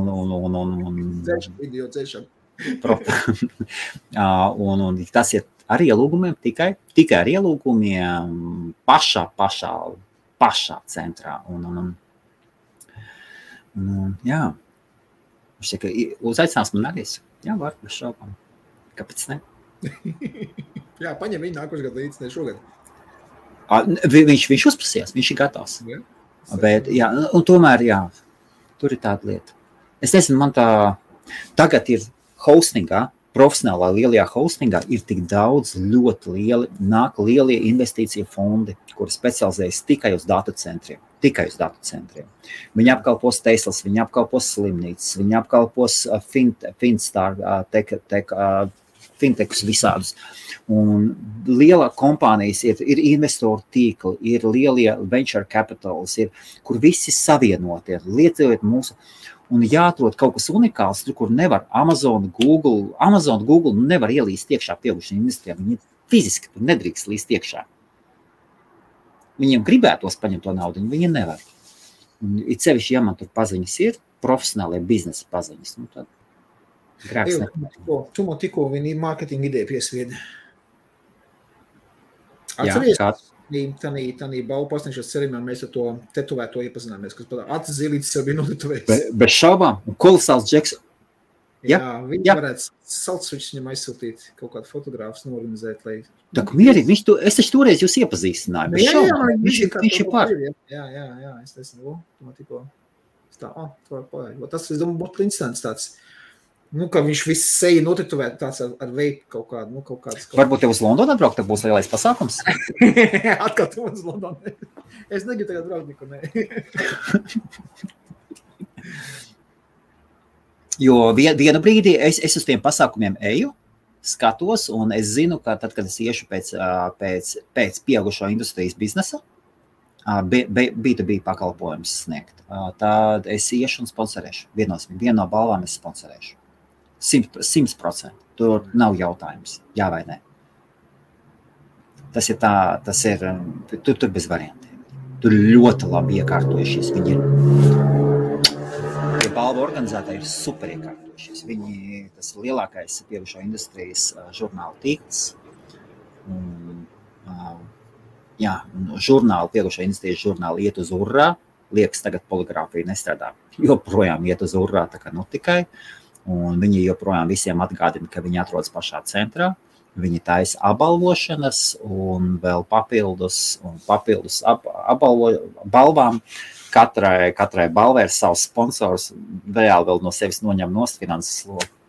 Nu, vispār iekārtojušies ir uzņēmēji. Pats kā tajā Londonā citreiz tu skaties profesionāls uzņēmējus. Profesionāls. Mums pieredze uzņēmēja darbības, tikai savējie. Tikai nobrāstie celīši, vai ne, apsistās rociņas un zils acis un asiņojuši deguns. Bet tur ir 10 gadiem. 10 gadiem. Kad Latvijā liekas biznesa tāds kārtīgs? Galvenais ir šito pieredzi nodot tālāk. Ne, es domāju, sev meitām nebūs to neviens uzņēmējs? Neizskatās, ne. Varbūt Matilda. Varbūt es šaubos, viņa uz zinātni iet. Viņa ļoti spēcīgi iet uz zinātni. Neizskatās. Es par to gan es nevaru. Man liekas, man vidējā varētu būt tāda. Par to, Viktoru, es vispār neuztraucos. Tas ir tas, kas man uztrauc vismazāk. Katram savs ceļš. Ne, nu, protams, jā. Katram ir savs ceļš. Mani var iemest jebkurā darbā, es vienmēr skatīšos uz uzņēmēju darbību. Vienmēr skanēs iekšā bērnības balss, ka mums ģimenē neviens uzņēmējs nav bijis, mums ir tikai māksla un tādas lietas. Tev jālasa grāmatas, jā, nauda ir slikta un viss šitās te... Nē, nauda ir slikta, man tiešām neviens nebija teicis nekad. Aiz katras bagātības tas sēž noziegums, Tolstojs. Es bērniem dzimšanas dienas nezinu, šitās lietas man ir saliktas šitien pa plauktiņiem. Nē, man ģimenē vienmēr nauda trūka. Jā. Es cik atceros, tā kā tēvs un māte vēl nebija šķīrušies, jā, viņš šķīrās tikai 1. klasē, es no tēva tur daudz neredzēju. Viņš šeit tāpat strādāja policijā, apsardzē, tur bija Sutku 43, sanāk, un tad brīvēs dienās te viņš braukāja, vai nu tur uz ātrajiem pa šoferi, nu vienkārši ātrās palīdzības, jā, pa šoferi, kamēr tur atvinājumos bija, vai nu tad viņš kultūrsnamā tur teātra trups vizināja pa visu Latviju un pa Igauniju, kur tur, jā, arī braukāja pa šoferi, bija 3 darbos vienlaicīgi strādāja, jā.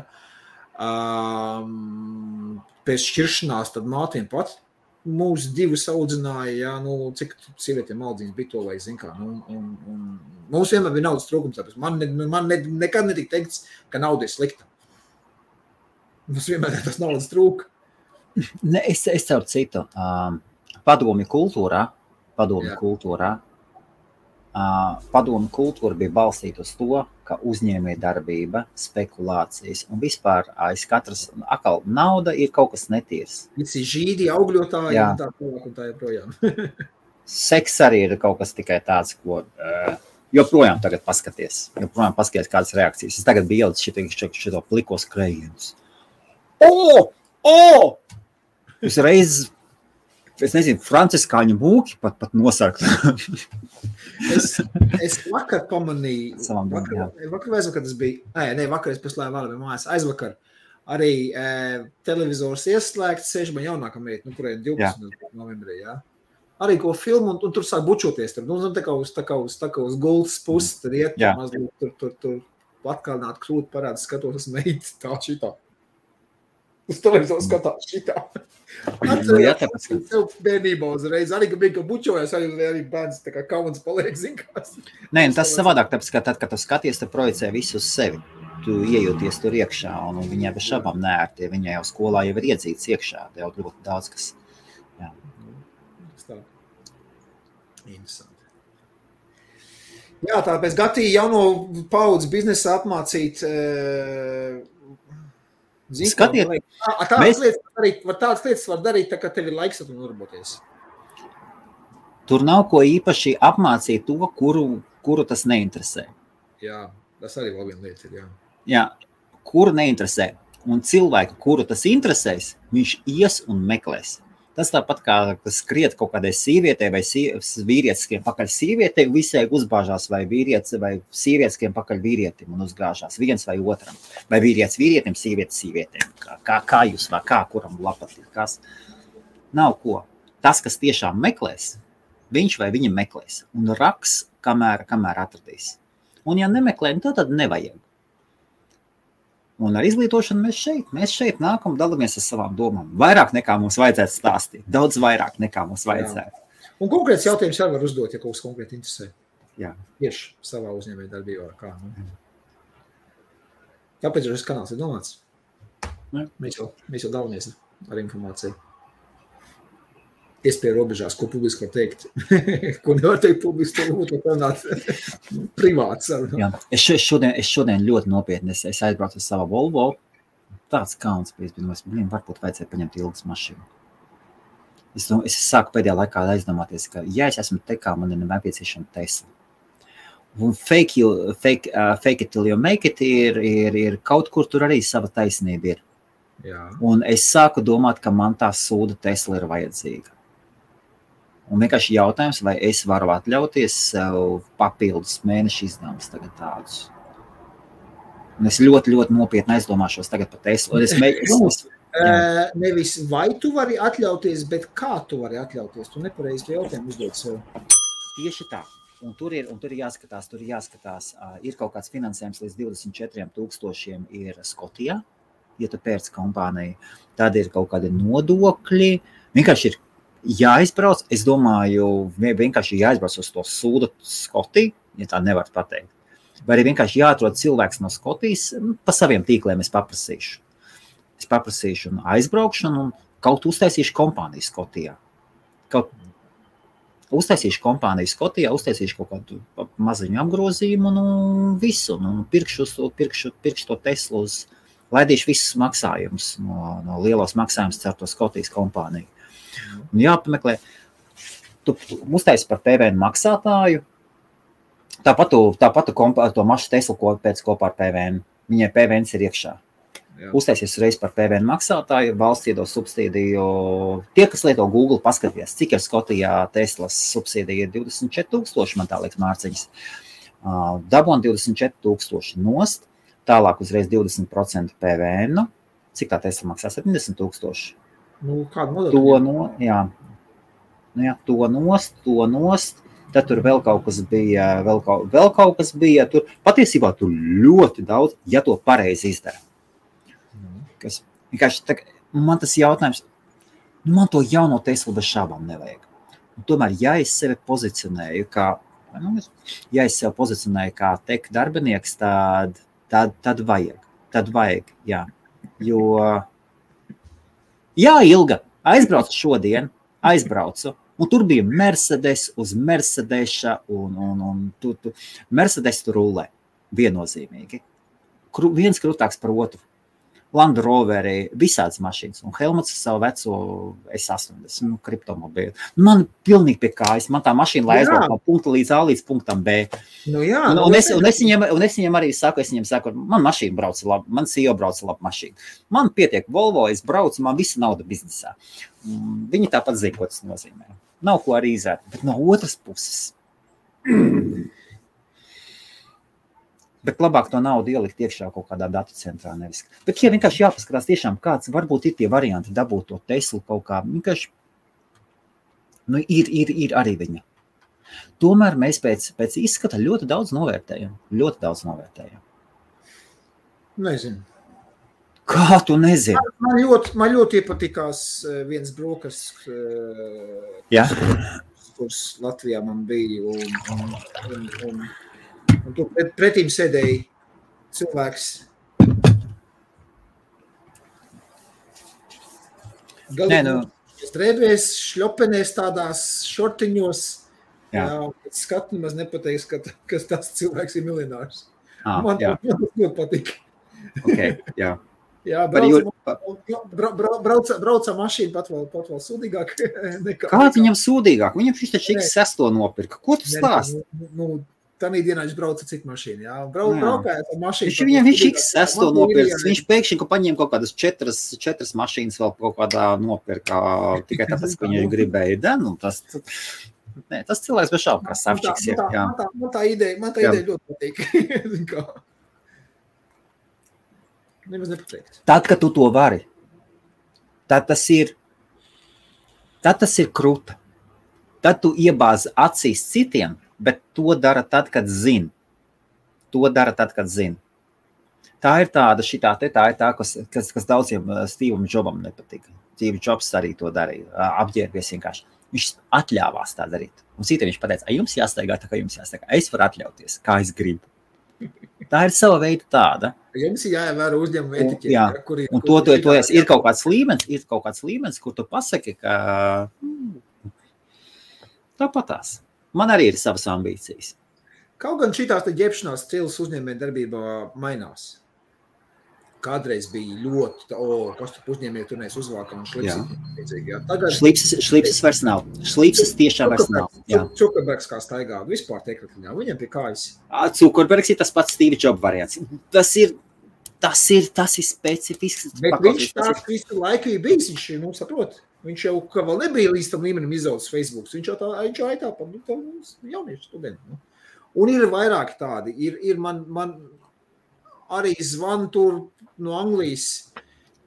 Es pēc balss dzirdu, ka jauni džeki, jā? Jauni džeki, tur zvani, jā, mēs te veip, mums tur tas un nezinu, ko tur, jā.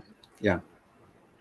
Es saprotu, ka tie jauni džeki, un noteikti es ar viņiem tiktos kādā biznesa tikšanās, viņi arī būtu tā teikrekliņos, tur noteikti beisbolkās un tādi, jā. Es jau jūtu. Vienīgais, kas man besīja tas, kā viņi runā. Viņi runā, hey, bro, jā, what's up, brother? Zinu, nē, šit. Brother, klausies. Tu zvani, pirmoreiz man zvani, un how are you today, bro? Es saku, Man citreiz arī man rakstā, es palūdzu laivčatā, vai kur es palūdzu, lūdzu nelietot vārdu, bro. Paldies. Man pat ļoti nepatīk. Man tieši pretējs šis pretējs efekts. Ir kā viņi varbūt to domā tā viegli, lai uzlauz to ledu, jā, zin kā, bet man tas aizies pretējs. Zini, kaklsaitas nelieto, tomēr lieto firmas brilles ar maziem neuzkrītošiem logotipiem, brilles tiešām dārgas. Es šodien kā reiz paskatījos viens, otrs, tiešās. Visiem, bez izņēmuma. Mašīnas labas un krekli. Izņemot pats galvenais, tas atļāvās polo kreklā atnākt. Bet viņam arī krūtākais Mercedes. Pats. Tā, ko, stundiņu pusotru esam jau parunājuši, es domāju, varam lēnā garā zakrubļatsa. Galā uzņēmē darbībā cilvēki iet dēļ materiālā, dēļ pēc materiāliem labumiem. Būsim atklāti. Tas ir sava veida karš. Senāk cilvēki gāja un karoja, tagad vairs nevar iet karot, nevar iet laupīt. Un tagad tie kari ir pārvērtušies divos veidos. Ir uzņēmējdarbība, uzņēmēji, kuri ir kara vadoņi maziņi, un ir sportisti. Un sportisti iet, viss, kas notiek, tas ir aizstāja karošanas vajadzību. Kurš tur ringā, kurš tur ar bumbu, kurš tur ar šaibu vai kaut ko citu dara. Tas viss aizstāja veco nepieciešams sacensties un karot. Taču karš ir šāpā. Mēs ejam uzņēmējdarbiem pēc materiāliem labumiem. Cits ir labāks karavadonis, cits ir... Kā nu kurš? Bet tikai ejam uz priekšu, vai ne? Protams. Bet viennozīmīgi es varu pateikt tā, ja man vape lietas nepatīk, es sen būtu aizgājis. Jā. Ir jāpatīk tam, ko tu dari, lai noturētos. Man ļoti hosting biznesa patīk. Ir jādara tas, ko tu saproti un kas tev patīk. Un tad tas darbs tev ir nejūtas kā darbs. Bet tu gribi palikt tirdzniecībā, ja? Vai tomēr uz to ražošanu mazlietiņ spērsi to soli? Es varu nomainīt industriju šitā. Nē, veipā. Tu gribi aprobežoties ar tirdzniecību? Redz, man šī nav līdz galam vēl arī juridiskajā visiem likumiem, regulējām un tam līdzīgi. Nav līdz galam nolikt pie vietas, lai varētu kaut ko lielāku plānot, piemēram, kā ražot, un tam līdzīgi saprot. Ja priekš pamainās likumu, un tas ir risks, ko es negribu veikt. Pagaidām palikšu vienkārši tirdzniecībā, kā tas ir. Un skatīsimies, kad uz tālāk. Rezerves ir uzkrātas gadījumā, kas tad, lai nebūtu galīgi uz pakaļs, ģimene nepaliek bez maizes. Jā. Un tad iedod sievai un saka viņai, šis nekad nekādos noteikumos biznesam nav domāts. Ja tu esi tik pareizs. Es šaubos, ka uzņēmējs tā var izdarīt. Atkarīgs no skolas lielumu. Nē, tu saprati, ko es teicu, vai ne? Uzņēmējs vienmēr atradīs, kur naudu izterēt. Tur tā lieta ir. Vienmēr atradīs. Vai ne? Gribās to. Tu man to jahtu ostu atkal uzsit manas ilgas pēc jahtas. Beidz, tik forši. Es apakaļ iegādies sludinājumu portālā, pat ir jā. Es meklēju šitos supdēļus, ko var nopirkt. Man okay. Iepatikušies. Ja? Iegā pie peldlīdzekļiem. Tur, kur stāv un Jā. Okay. Es padomāju, ko tas sup nozīmē. Es laikam stand-up paddle. Jā. Tā, sup tas aiznājums. Un gāju iekšā pie peldlīdzekļiem. Protams, pirmais, kas ir jahtas, es pie jahtām tā arī apstājos. Tāda jahta paskatās, šitāda jahta paskatās. Supdēļ tā neatrada. Pie jahtām es piedūros, zin kā ritīgi. Gribās vienu tādu, es nezinu, kādu 10 līdz 15 metrīgo. Pats, es gribu uz Taģikistānu aizbraukt, tu man tagad pateici, ka jā, tagad Rītī gribētu, zinu, ko es gribētu izdarīt no Īrijas līdz Latvijā aizkuļot. No Īrijas Latvijā? Jā. Es ierunāšu jau, kā tu zinās, ko es jau pagad, mēs jau pat piekrast, tā jau nebūs okeāna jahta, kur brauc, jā. Redzamības zona krasta tev ir un tik močī. Kas tur ir, bez šaubām? No Anglijas uz Franciju, gan Francija, gan Nīderlandu uz augšu, tiek pie Ķīles kanāla, mauc Ķīles kanāla un cauri uz Baltijas jūru, un apkārt Danija aizveģeliem. Skatoties, kā sanāk, jā. Maksa jāpaskatās, kāds tur ir. Izmaus savu Ķīles kanālu no Ziemeļjūras uz Baltiju jūru, un tad tālāk pa Baltijas jūru atkal. Var močīt ar krastu vai močīt pataisno uz Bornholmas salu. Dānijai piedaroši. Es lidmašīnīt, man kaut kā gaisa labāk patīk. Nē, tas ir, protams, 3 stundas tu ir galā. Šitas aizņem kaut kādas 3-4 dienas kuģošana. Vairāk varbūt. Nē, vairāk, jā. Ja mēs no Vācijas ar kuģi gājām 2 sutkas līdz Latvijai, ja, tad ar jahtu tas lēnāk viss pasākums būs. Bet tas ir piedzīvojums, saprotu, tu ieej ostā, atpūties, pagulēt. Jā, tieši tā, un tās ostas tiek uztaisītas, tur ir bāri, tur ir apsardze, tur ir Wi-Fi, tur ir viss. Jā, iebrauc tur ir sports. Pirms viņa tev redz, ka izsauc Uber, aizbrauc uz pilsētu. Jā. Jā, vētrā braukt jūrā, vemstīties un tur mocīties par kā. Nu, tad pasēž. Šaubām. 1-2 kaut kur ostā. Nu. Iebrauc ostā, aizej paēd, atbrauc Ubers, aizbrauc uz pilsētu, paskaties visu, atbrauc vakarā atpakaļ, akal paēd vakariņas, aizej vai pagoli. Paņem kaut kāds elektroskūters 2 viņa salokām, iemeta jahtā iekšā. Nu, ar elektroskūteru moči uz pilsētu. Vai ne? Vai ne? 20 km, lai man vienu uzlātu un nobrauc. Nu, tādā veidā es saku. Nu, tā vispār ideāli. Ir tā piedzīvojums, kā atvaļinājums tāds. Jā. Sen neesmu. Es jau tā sapracējos, ka es tā rudenī tikšu jūrā iziet. Bet aplauz man visu ar to tām pielaidēm speciālajām noslēpumiem. Nesanāks nekas. Viktoru, jāpadomā mums par testamentiem. Es biju šodien domājis par testamentu. Patiesībā trešdien man to vajadz izdarīt. Es trešdien biju ļoti aizņemts ar klientiem. Man jāpēc, kāda tā likumdošana ir. Tur ir bez variantiem. Skaties, ja es nomirstu pēc Latvijas likumdošanas, likumīgais mantinīgs ir sieva. Valsts. Nē, bankas kontiem sieva arī mierīgi tiek klāt. Kādu valsts? Jā, varbūt. Lielbritānijā valsts. Tu esi valsts īpašnieks, un tavs bankas konts ir valsts. Un, ja valsts gribēs, viņa dos sievai, ja nē, tad... Un tāpēc ir jāuztaisa, tāpēc ir aiziet viss, kas ir Lielbritānijā. Es tagad gribu dabūt juristu, mums vienreiz bija jurists. Es gribu paprasīt viņa, es vispār vajadzētu dabūt speciālistu, kurš atnāktu un mums pastāstītu par šo likumu. Nu, vispār nav ko baidīties. Vienkārši ir kaut kādas lietiņa, kaut kur viena maza lietiņa, ko tu vari izdarīt, tas ir jāsaved kārtībā. Tas vienkārši jāsaved kārtībā.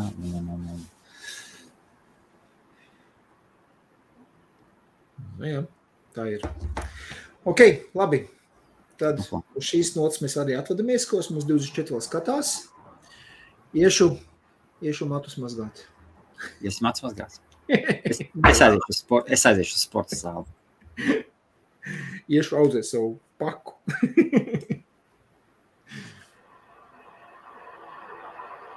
Labi, tā vai, pagaidām. Sporta zāli negrib iet, Viktor?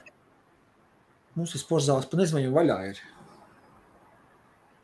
Es nevaru... Vai negribās sev mocīt? Vajag kaut ko darīt, es jau pārāk esmu apaudzis jau pārāk. Baigi foršā sajūta. Es sporta zāli, domāju, svaras cilāšanas tādām lietām, es domāju, es neiet, bet boksa maisu un cimdus, bet nevis boksa, bet šitos, kas kā MMA sanāk, nevis triliem. Jā. Okay. Boksa maisu tādas un krosens man jau ir vienkārši paskiet pa maisu padalzīt mazliet, tas man patīk, Janībā. Man ir viens paziņa, viņam 55 tas gadu. Fitness, nevis kačāt muskuļus, bet vienkārši fitnessam. Jā, tāds lietas, jā. Paskatīšos, paliec tagad te patās. Super. Jā, mēs jau beigt jau. Es zinu, kāds. Kā vienmēr ar Helmutu, jā, nevar. Man es gaismu pamēģināšu nolikt savādāk. Ups, krīt man tā viss. Uz tā galda. Šitā ir labāk sāniet. Nu, viens sānpūši. Nu, viena sāna vējšpūši visu laiku. Maiks saka, money, happiness and eternal life. Nu, jā. Nē, laimīgiem cilvēkiem naudu nevajag. Jā, tad happiness and eternal life, tas būtu. Tas vislabākais. Mēs jau nodarbojamies ar to uzņēmēju darbību, tāpēc, ka mums vēl nav iekšējā laima atrast, ne? Kamut? Nē, jau uzņēmēju darbībā taču nemeklē iekšējo laimi. Būsim atklāti. Kaut kā taču jātiek pie tā punkta, kad jau so pietiek. Nu, cik var. Viss pasaules nav nenopilnējis. Paskatīšos. Tieši parādīšu tev. Man ļoti iepatikās tā Čiči Varkins labi pateicis. Es viņu videos tā sāk skatīties. Jā. Čiči Varkins labi pateicis. Viņam uzdeva jautājumu, cik daudz jābūt naudai uzņēmējiem. Viņš saka, naudai jābūt tik daudz, lai tu varētu savam radiniekam, draugam paziņām vienalga, kur, jā, ja ir problēma, tad tu bez problēmām var vienkārši noalgot lidmašīnu, medicīnas kaut kas aizvedīs, uztaisīs operāciju, atvedīs atpakaļ, un to visu to mierīgi apmaksāt, un nevis štukot, kā tu to apmaksāt, bet vienkārši tā, ņem un apmaksā. Un ar to es sapratu, ka viņš ir Navaļnī to ārstēšanos lidmašīnu tur apmaksājis. Viņš jau pateica, vai nu pieņemsim uz šeit, te jāaizbrauc un pārstēties. Vai ne? Jā. Viņš bija viens no tiem arī, kas tur piedalījās tādā pasākumā. Starp citu, Ķinkov, Oleks Ķinkov, viņam leikemija atrasta. Viņam leikemija, un viņš jau bija Vācijā, un tagad viņš ir Londonā. Viņš ārstēs Londonā. Tas, ka to Ķinkov banku tur uztaisīja, ja? Jā. Ja viņam nebūtu nav, tas nebūtu variants. Paskait, es tev parādīšu, labi, es tev parādīšu, ko mans labs paziņa. Blin. Nu, pofigu var rādīt, labi. Glins Galavers. Viņš ir viena no niknākā futbola kluba huligāniem. Viņš ir Las Vegasā zināms kā Lord Gulliver. Viņš ir profesionāls kā pokerspēlētājs. Viņš brauc uz Las Vegas kopā ar draugiem atpūsties ar nopietniem cipariem. Viņam kaut kādā gada 55 varbūt ir kaut kas tam līdzīgs. Šitādā formā ir. Un paskaties, un reku, viņš visu laiku iet boksējās. Un visu laiku strādā. 50, man teiks, 55 gadi viņam ir kaut kas tam līdzīgs. Un viņam ir bildes, kur viņi iet to.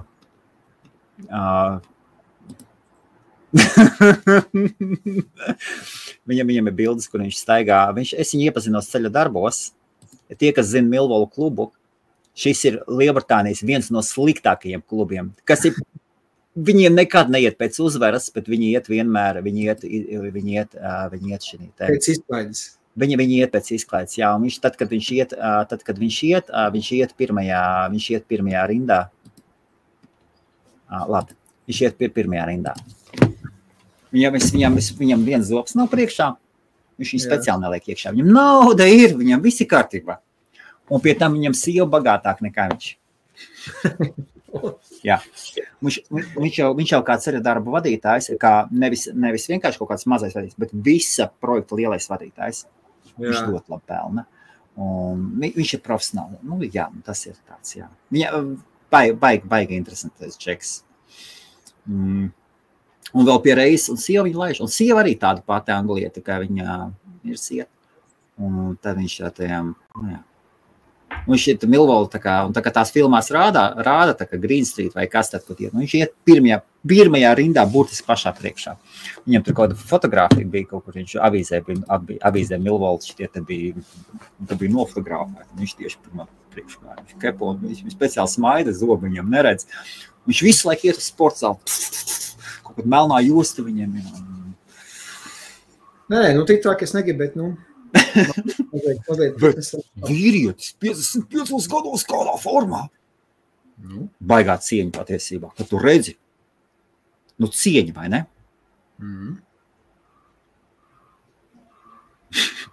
Nu, viss. Uz mūsu 55 mums arī tādiem jābūt.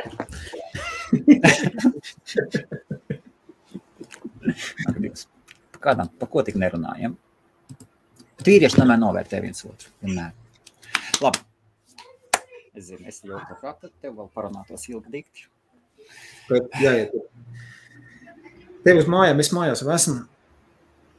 Es vēl mājās būšu tikai pēc stundām 2. Kaut kas jāpēd arī vakariņas. Nav lēs vēl. Un tad pastrādāsim. Jā. Davai, čau, jā. Paldies, Viktoru. Čau. Jā, čau.